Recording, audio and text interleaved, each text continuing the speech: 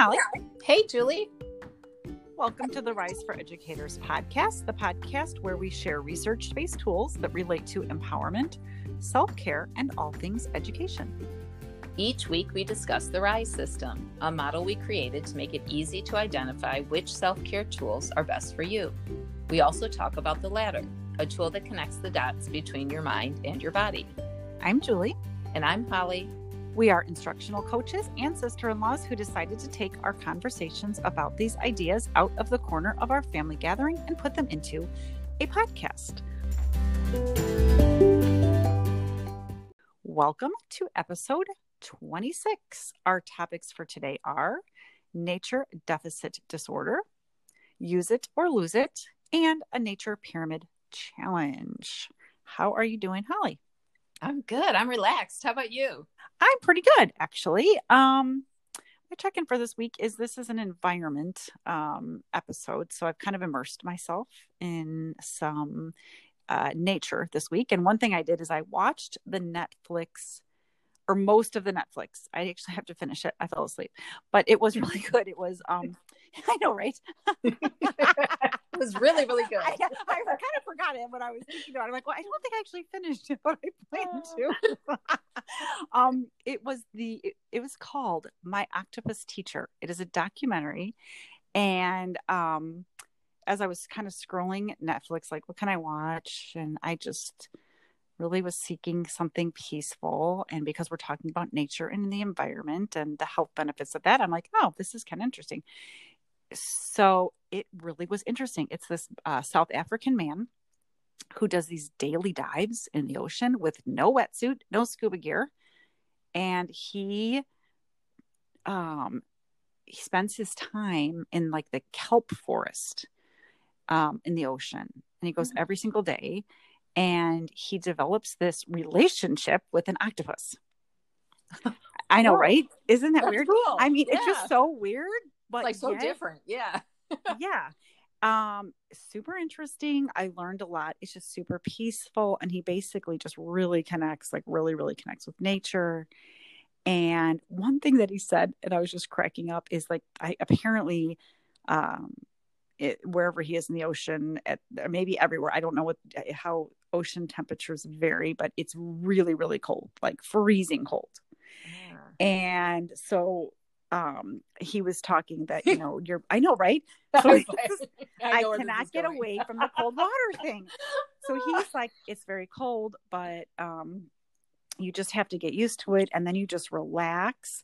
And then he's like, once you relax, he's like, you just feel so good that he was saying like cold is so good for your body. It's just like stimulating. And I'm just like, damn, this cold water thing, because I have to tell you, I still take cold showers, and I cannot tell you how many people come up to me and they're like, really, are you really still doing that cold shower thing?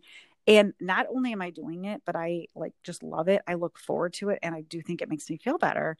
And it's like, he's your people. I know. Right. So, so I would kind of recommend it in terms of like, and then I started kind of watching some interviews about the people that helped film this, on the bottom of the ocean and the crew. And it's really interesting. And the whole theme is, spending time in nature and really just feeling connected with nature and how that connects you to yourself. And it's kind of this like 2020 escapism, like just immersing yourself, like getting away from all the crap. Yeah. And so I really kind of enjoyed it. Although I fell asleep, it was so enjoyable that I fell asleep. Yeah. I was so relaxed, but I would recommend it. And one of this woman who did the dives with him, she was talking about the cold water thing too. And somebody asked her in an interview, and she said, in our modern life, we do not allow ourselves to get cold, but really our body can adapt. And I think that's just, to me, that's kind of the theme of this episode, is like, in modern life, we've protected ourselves so much from so many things. We've closed off our senses. We don't allow ourselves to get too cold or too hungry or maybe we allow ourselves to get too tired, but we really protect ourselves. That's and true. We're really cutting ourselves off from the natural world. So Netflix, My Octopus Teacher is my Yeah, I'm check-in excited to for watch this week. that. Sounds interesting. Yeah. So anyway, so that's my check-in for the week. How are you doing? I'm doing really well. And you know, what's so interesting is that one of the things I love about this is like whatever episode we're on, we really kind of immerse ourselves in both the research and the experience.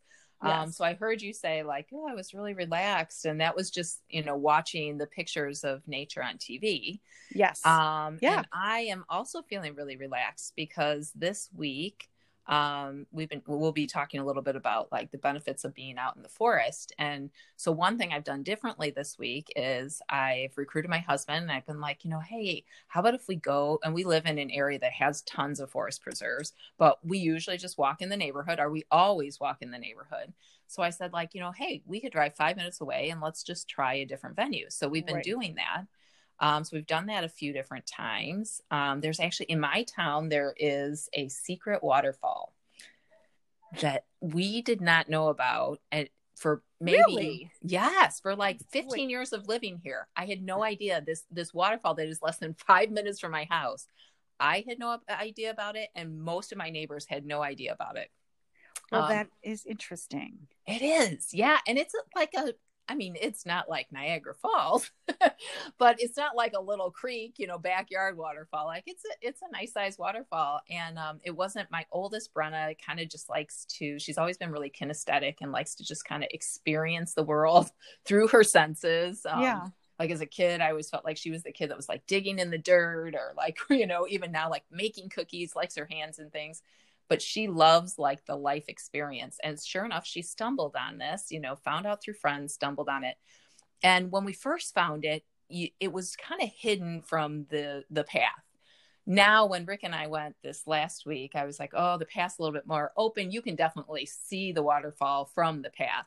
Before it used to be like definitely more concealed. But, you know, we usually sit out on Friday nights with our neighbors and by a fire. And I was talking to some of my neighbor friends about it. And even now, we've lived here over 25 years. And even now, some of my neighbors were like, where is that? Now, you know, describe it again. So I thought, gosh, this is really 5 minutes from our house. So yeah, that's kind of like a so discovering nature that you didn't know existed. Interesting. Yes. Well, and I do find especially because we live in the suburbs of Chicago. Right. So we are there certainly are things around, but it's not like we don't live right near the mountains or the ocean, and we've got Lake Michigan, but you and I are both like almost an hour from that. So you do kind of have to go get on Google and find out, and there's maybe more around us than we realize. So that's cool. Yeah, that's really cool. And then the other part I would say is that now we have kindergarten through second graders back at school. Third and fourth grade goes back on Monday, and then fifth and sixth grade goes back that next week.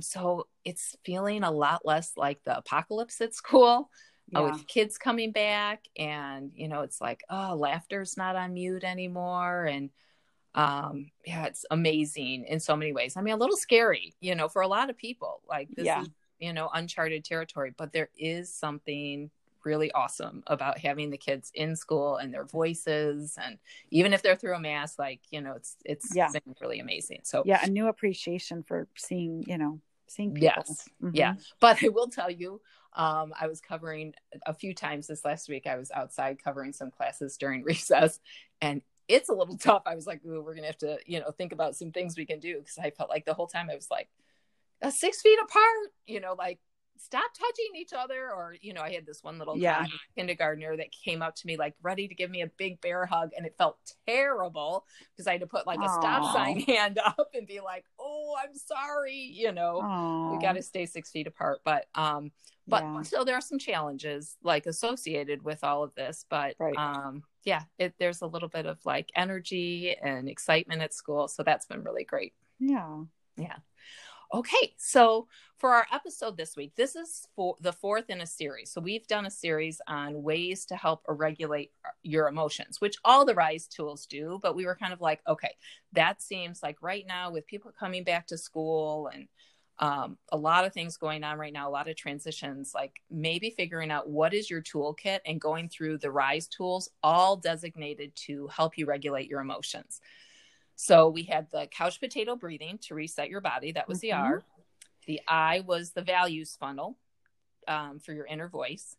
The S was strengthening your social connections with by deepening your friendships with the friendship tool. And now this week is an environment challenge with immersing yourself in nature. So it's the fourth one in our series. Okay. So how much time do you spend outdoors? Human beings have become an indoor species. We increasingly spend the majority of our lives indoors. The average American spends 93% of the time in enclosed buildings and vehicles. This leaves only 7% of the time that we spend outside. In our culture of busyness, many of us suffer from something called nature deficit disorder. In his book, The Nature Principle, Richard Louv describes this as an atrophied awareness, a diminished ability to find meaning in life that surrounds us. He also cautions that our lack of connection with the natural environment has a direct impact on our physical, mental, and societal health. Yeah, I believe that. I do too. Researchers analyzed several studies about the effect of nature on human health. And what they found is that societies in general who had more access to green space, so these are like either open, undeveloped land, or little city park areas that are intentionally crafted as green space for that area, those communities had strong health benefits associated with it, including reduced risk of diseases like type 2 diabetes, cardiovascular disease, less premature death, less preterm births, less stress, and increased sleep duration. So the question is, why? Why do these green spaces provide that effect on people's health? And the truth is that scientists aren't sure, and they've got some theories. Like a real easy theory to go to is it might just be that people living near green spaces have more opportunities for physical activity, or like a dog park, like socializing, or a regular park. But the more they're diving into it, they're realizing that there might be an even stronger biological connection going on between humans and plants and trees. And scientists are now, I think it's interesting because scientists are now looking at the chemicals that plants and trees emit, called phytoncides. I'm not sure how to pronounce that. As possible agents that are improving immune cell function, and they've been seen in laboratories to fight tumors and viruses. Meanwhile, exposure to a diverse variety of bacteria that could be present in these natural areas might also have benefits for the immune system and be reducing inflammation. So when we limit our connection to nature, which is probably compounded by society's endless threshold for technology, we end up with nature deficit disorder. This is not a medical diagnosis, but more of a call to action. And research that's been done in hospitals, offices, and schools has even found that a simple plant in a room can lower our stress levels and anxiety. So if you can't get outside, bring the outside in. It's time to open up and live wide for you and everyone in your life and for our society, and it starts with our senses. So this is kind of the old use it or lose it with our senses. See if you can remember a time when you were really in the middle of nature. Maybe it was in a forest or a field or by the ocean. Take a minute to bring to mind what you recall through the lens of your senses. You may notice a shift in how you feel by just recalling this experience. Natural settings can spark this in-the-moment state change. It heightens your senses and prompts you to take in things around you from this multi-sensory lens. It also makes you more likely to benefit from this experience. That I really do. I can picture that when I'm by the ocean. It's like, it just seems it's so easy to be very present. Or even as we're walking in the forest, it seems really easy to be right there in the moment. It's, I think the mindfulness sometimes is hard on my, or meditating some days is a little bit harder. If I'm in the middle of my family room, my mind's kind of spinning, but for some reason the nature does kind of like spark that, I think. It really does. And there's a lot of research about, like, we were designed as human beings to use all of our senses for survival. And so, there's a lot, when your eyes are looking far out into the distance, they feel relaxed, and, we're used to using all of our senses. And so it's sort of a more peaceful, natural state than when we're inside and all kind of like tunnel vision. Yeah. Well, it's just the eyepiece I'm thinking about. Right. Like, usually right now our eyes are tunnel vision on our screens or whatever. Yes. So Yeah, just that piece. Whereas you're right, when you're out in nature, you can kind of like look across the horizon, and I do think that's just more relaxing for your body. So, and I do, yeah, I mean, in our normal busy world, it's so easy to get caught up in our routines, and I think it kind of like numbs our senses. Yeah. I've heard it can lead to something called directed attention fatigue. And that happens when your brain's prefrontal cortex is constantly managing like all these different stimuli. And it's said that a great antidote for that is nature. And it's been shown that simple things like, just looking at your clouds and trees can restore not only your mood, but also strengthen your cognitive functioning. And I love this story about Japan. So in Japan, they do this thing called Shin Yoku, which is translated as forest bathing. And it's not exactly a bath, but forest bathing refers to being in an environment where all of your senses are engaged. And they've actually done some studies to show our immune cells that fight cancer have been found to increase when you're in the forest. Yeah. And I think I think when I read that study, there's some plant in Japan in particular that they have studied that people actually smell. They intentionally like breathe in this plant because they believe that actually helps their immune cells. That's so interesting. Yeah. Some researchers in Japan, they recognized that one thing they recognized about urban life is that when we're indoors, we mostly rely on our eyes and our ears. And our other senses are underutilized. And they think this is partially related to why outdoor environments make our stress levels go down. That when we plunge into these nature activities and we use a more full range of our senses, that we feel less stress. So activating, which is probably, Holly, why it's easier to meditate when you're sitting in the middle of a forest or just to sit quiet. Because you're using all your senses, and it definitely activates a sense of calm.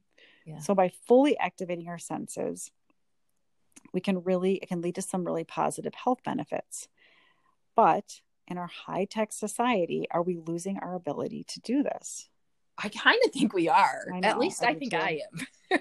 I was thinking, I was walking with my friend Georgianne this past summer. And as we were walking on this trail, she was pointing things out like, oh, you see the grass is worn down there. I think that's the path that the deer likely take, and look over here, this is likely where the raccoons sleep at night. And I'm not entirely sure if she was right or not, but I was like, wow, she's experiencing this in a totally different way than those would have been things I just completely overlooked. But I think that there are things, she's a tracker. She's a nature tracker. Yeah. And I think she's probably a little bit more in tune with all of her sentences, or all of her senses, not her sentences, her senses. And it just, when you're with somebody like that, it's interesting because you're like, oh, they experience the environment in a completely different way than I do. Right. So there's this lady named Angela Hanscom, and in this blog post for CNN, she explains, and she wrote this book called Balanced and Barefoot, but she explains that children are not moving like they did in past years. And, it's rare now to find a child rolling down the hill or spinning in circles just for fun or climbing trees at great heights. And in fact, our society often discourages this kind of play because of liability, or, we're afraid of kids falling. And she thinks that it's connected to more and more children now presenting with sensory issues, either hypersensitive or lacking sensory issues in some places these days. Yeah. I mean, that's like use it or lose it. And isn't that so true? Like or kids are moving in just very structured ways. They're going to soccer practice and they're going to piano lessons, but where they're not outside, I think we're so fear-based. Yes. That they're not moving. And so they're not using their senses. And another study I read mentioned that that's why they think people are having more allergies, because kids are not outside as much as they used to be. Yeah. That is so funny, because when I was outside with the class this week that I was telling you about, where I was like, stay away from each other, stop touching. Yeah. Yeah, right. so I did that like for the whole week. I was kind of covering for these 20 minutes as we're trying to figure out the structure that we're going to use there. But it was really actually awesome and fascinating because it was nice to see things in action. But one of the days, the first 2 days I was like, a little bit less structured. And then finally I was like, all right, I need to like make this a little bit more of a structure. So we did a nature scavenger hunt activity. Oh, neat. Yeah. And it was fun. But one of the things was like, find a bug. And I just said, find a bug and then call me over. Well, one of the kids grabbed the bug, by their hands, and of course. Was, oh, right. And I was like, oh, maybe you should put that down. Like I'm thinking to myself, like the liability and the dirt and all these things, but like it really like fits into exactly what she's saying. Like, really, is it going to really hurt you if a little worm crawls on you? No, it's not, right. Yeah. And maybe that is part of being in touch with nature. And, it's not as something to be as afraid of or letting kids do. Yeah. So once we lose our senses, we're all growing up with, less of these experiences. Can we ever get them back? So there was a research study at the University of California, Berkeley, where they limited the sensory input of college undergraduates. They taped goggles on their face and they put earmuffs on them and work gloves. So kind of getting rid of their sight and their hearing and their sense of touch. And then they let them loose in this field and had them follow this smell of chocolate perfume for 30 feet. And since smell is one of the senses that we don't use that often, it was like, are they going to be able to do this? They didn't make it easy. They put these like little twists and turns in, but they observed that the students mimic the techniques that are used by animals that more heavily rely on their senses, like dogs. They zigged and zagged to try to pick up the scent. And as they repeated the trail, they became more and more accurate and speedier. So they found that not only was their senses, or they theorized that not only was their sense of smell improving and being honed, but it was being combined with their inner sense of direction, which we don't usually include as one of our 5 senses, but scientists really consider this a sense. With the absence of these other senses, these 2 senses kind of work together and students were able to become proficient at them. So I guess they aren't losing their, we don't lose our senses entirely. And maybe every once in a while, really intentionally focusing on those different senses. Right. Could be yeah. Because I think the more they went through the trail, the better they got. So with practice, they were able to, Yeah. But I think when we rely so much on our like handheld, GPS systems to get us from place to place, we kind of dull our ability to do this. I think we totally do. I mean, it's to the point where like, I feel like our generation compared to like my parents who are in their 70s. I mean, my mom will constantly be like, well, how did you get here? And you look at her like she's crazy. It's like, I don't know. We just put the address. I followed Siri wherever she told me to go. So I really have, and for years now, I really try to make a point of paying attention to where I am and sort of trying to use my sense of direction, because I really think, and I know my kids, in their 20s, like, I mean, the thought of just trying to like kind of figure your way to where you're going, and kind of go, well, which direction should we head? I mean, we're totally losing that. So, which, when your phone zaps out or your GPS goes out, which is, will happen once in a while. It's like, well, you're totally screwed. Right. Yeah. No clue how to navigate. I just think that, it's almost like that's just one of those things where technology is like, it's great to have, but how much are we relying on this stuff where we just are not using our inner wisdom at all? Yeah. And how much is that impacting our well-being and our happiness? Like that's the other piece, I think. Right. So, even though we haven't lost our ability, we definitely need to be intentional and practice using our senses. And actually, I'm going to add a tidbit here on the octopus. My teacher, the octopus, that Netflix special, he was motivated. The protagonist in the documentary, the man who dives every day without a wetsuit and develops a relationship with an octopus, he was a filmmaker who became completely burned out. And he had, but was very motivated by this tribe of people that he was filming years ago. And they would actually track their food. So these were just human beings that were using their senses to track. And he was so mesmerized by their ability to track that he really just felt like he wanted to be connected to our world and nature, and which kind of led him. So he stopped filmmaking because he got burned out. And then he went on this dive and then decided to make a story out of him connecting to nature and the world. So anyway, in terms of all that, it's just, it was weird how that documentary connected exactly to me. It's about how connected are we with ourselves and the world, and nature really is the pathway. Yeah. And getting back to like our roots, like our ancient human roots. Right. Yeah, I love that. And I think like when I was a kid, I grew up in a little bit more of a rural area than where I live now. And we would play in the forests. And I remember like we would call it Indian chewing gum. It was a plant that had, I don't know if, you know, they had this like white foamy material in it that we would chew. And I think about, and we would pick raspberries and eat raspberries. And I haven't done that in years. And I don't actually live in an area now where it's as easy to do that. I live in a more urban area, but it just, this episode really kind of made me realize how, as a kid, I did spend a lot of time outdoors, and now I have to be intentional about it. Yeah. So anyway, so today we introduce to you our nature pyramid tool. So picture the food pyramid. And Holly and I was like, does that even exist anymore?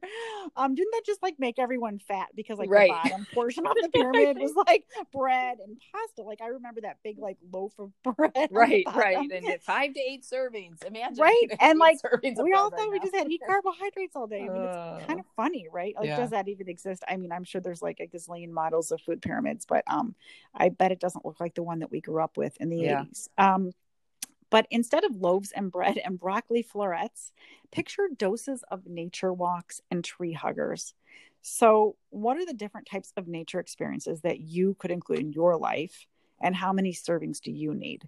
According to research, at least 120 minutes a week is the magic number where people reported the highest levels of well-being. Finland is even more specific for their citizens. They recommend 5 hours a month at minimum in the woods to stave off depression.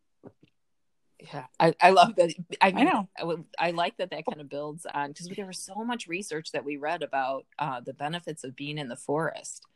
I'm kind of blown away by that, because I live in a place where there are forests really accessible, but they really aren't places that we've gone a whole lot. So. Right.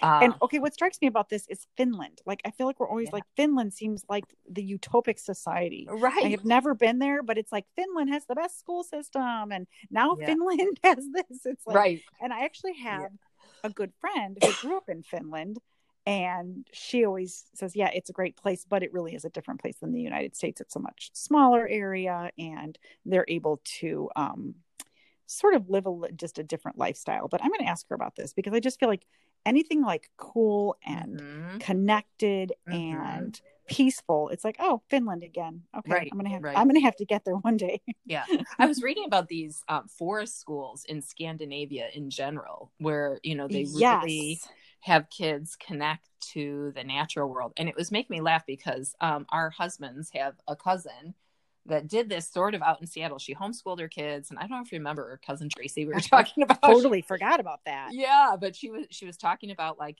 she'd have her kids go and like draw pictures of the salmon that were swimming in the stream. I think you and I, we were in education. We were like, oh, I don't even remember that. Yeah, but now it's like full circle a little bit.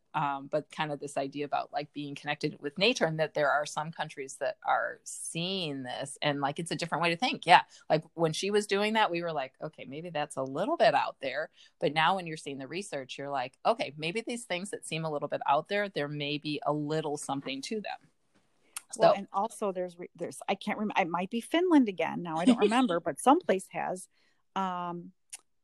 forest kindergarten. So they actually have school outside, which now with everything going on, it's getting too cold here in Chicago. Yeah. But to do that, I mean, it certainly makes sense to take kids outside and to let them, kindergarten forest kindergarten, someplace in the world they have it. And they let the kids, play and explore. And if they want to sit by a tree and have quiet time, it's just really like connecting them to the environment and to nature, which I just thought that was pretty cool. Yeah. Well, and you think Scandinavia, it gets really cold. So yes, they're doing these forest schools. And I think I've heard that. And actually I've heard about Scandinavia and Minnesota, that people in those two areas, like they actually live outside during the winter, which is funny because here we like kind of, hibernate during the winter a little bit. We hibernate and eat deep dish pizza. Yes, we do. Darn good deep dish pizza, that's for sure. I know. So we're protecting ourselves too much. Yes, we are fulfilling the bottom of the food pyramid. Yeah, exactly. Okay, so on to our tool.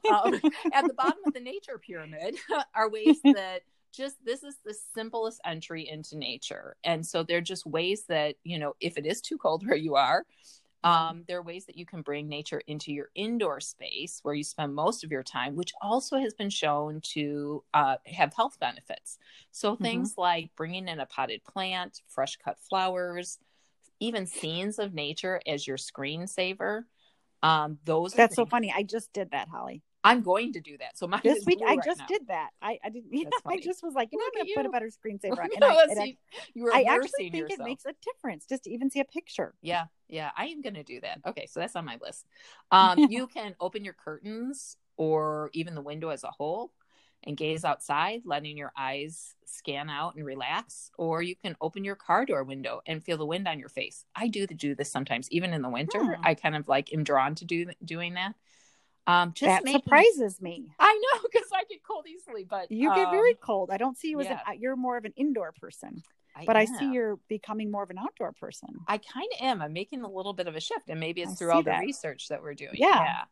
But I think you can just make these little minor tweaks in your indoor living spaces that you're in every day to bring in a little nature to reap some health benefits. Okay, so that's the bottom of the pyramid. So those are things that we can do, bring things into our indoor spaces. The next level and the pyramid going up is going outside into your everyday nature places, like right near where you live or work, such as like doing a lap around your block or your building at lunchtime, hanging out on your patio or your porch, going on a walk in your neighborhood, or maybe a local park. Places that are easy to access and can help you make up the bulk of your 120 minutes each week, especially if you incorporate these activities into your daily routines. So you can amp up the benefits by activating your senses while you're walking at lunch or walking around your neighborhood and be fully present. Yeah, I think it's that extra layer of not only okay, I'm going to go on my daily dose of a walk, but then taking a minute to turn off the podcast while you're walking and take in nature and being fully present. Right. Okay, so now the final level of the pyramid is spending time in a place in nature that's a little novel to you. So intentionally heading somewhere like the beach or the mountains or anywhere in nature that you haven't been before or haven't been for a while, and taking in that kind of environment, it's going to really heighten your sense of awareness because it's novel, and you're more likely to lock it into your memory and be able to recall it later. So using our senses fully in a forest or by the water, like an ocean or a lake, seem to come up the most in the research in terms of lowering stress levels, increasing your immunity, and opening up your creativity. The idea is whatever environment you're in, let your body take in the nature around you with your senses. Be fully present, connect with the natural elements by walking barefoot or sitting in a wide open field on a breezy day. What would be at the top of your pyramid? Camping for a weekend, forest bathing, a trip to the ocean? Everyone's nature pyramid will look different. Okay, so our challenge for the week is try out the nature pyramid tool. Get your daily servings of nature and try to get outside for at least 120 minutes this week. As always, we believe all tools are most powerful when personalized, so make it your own.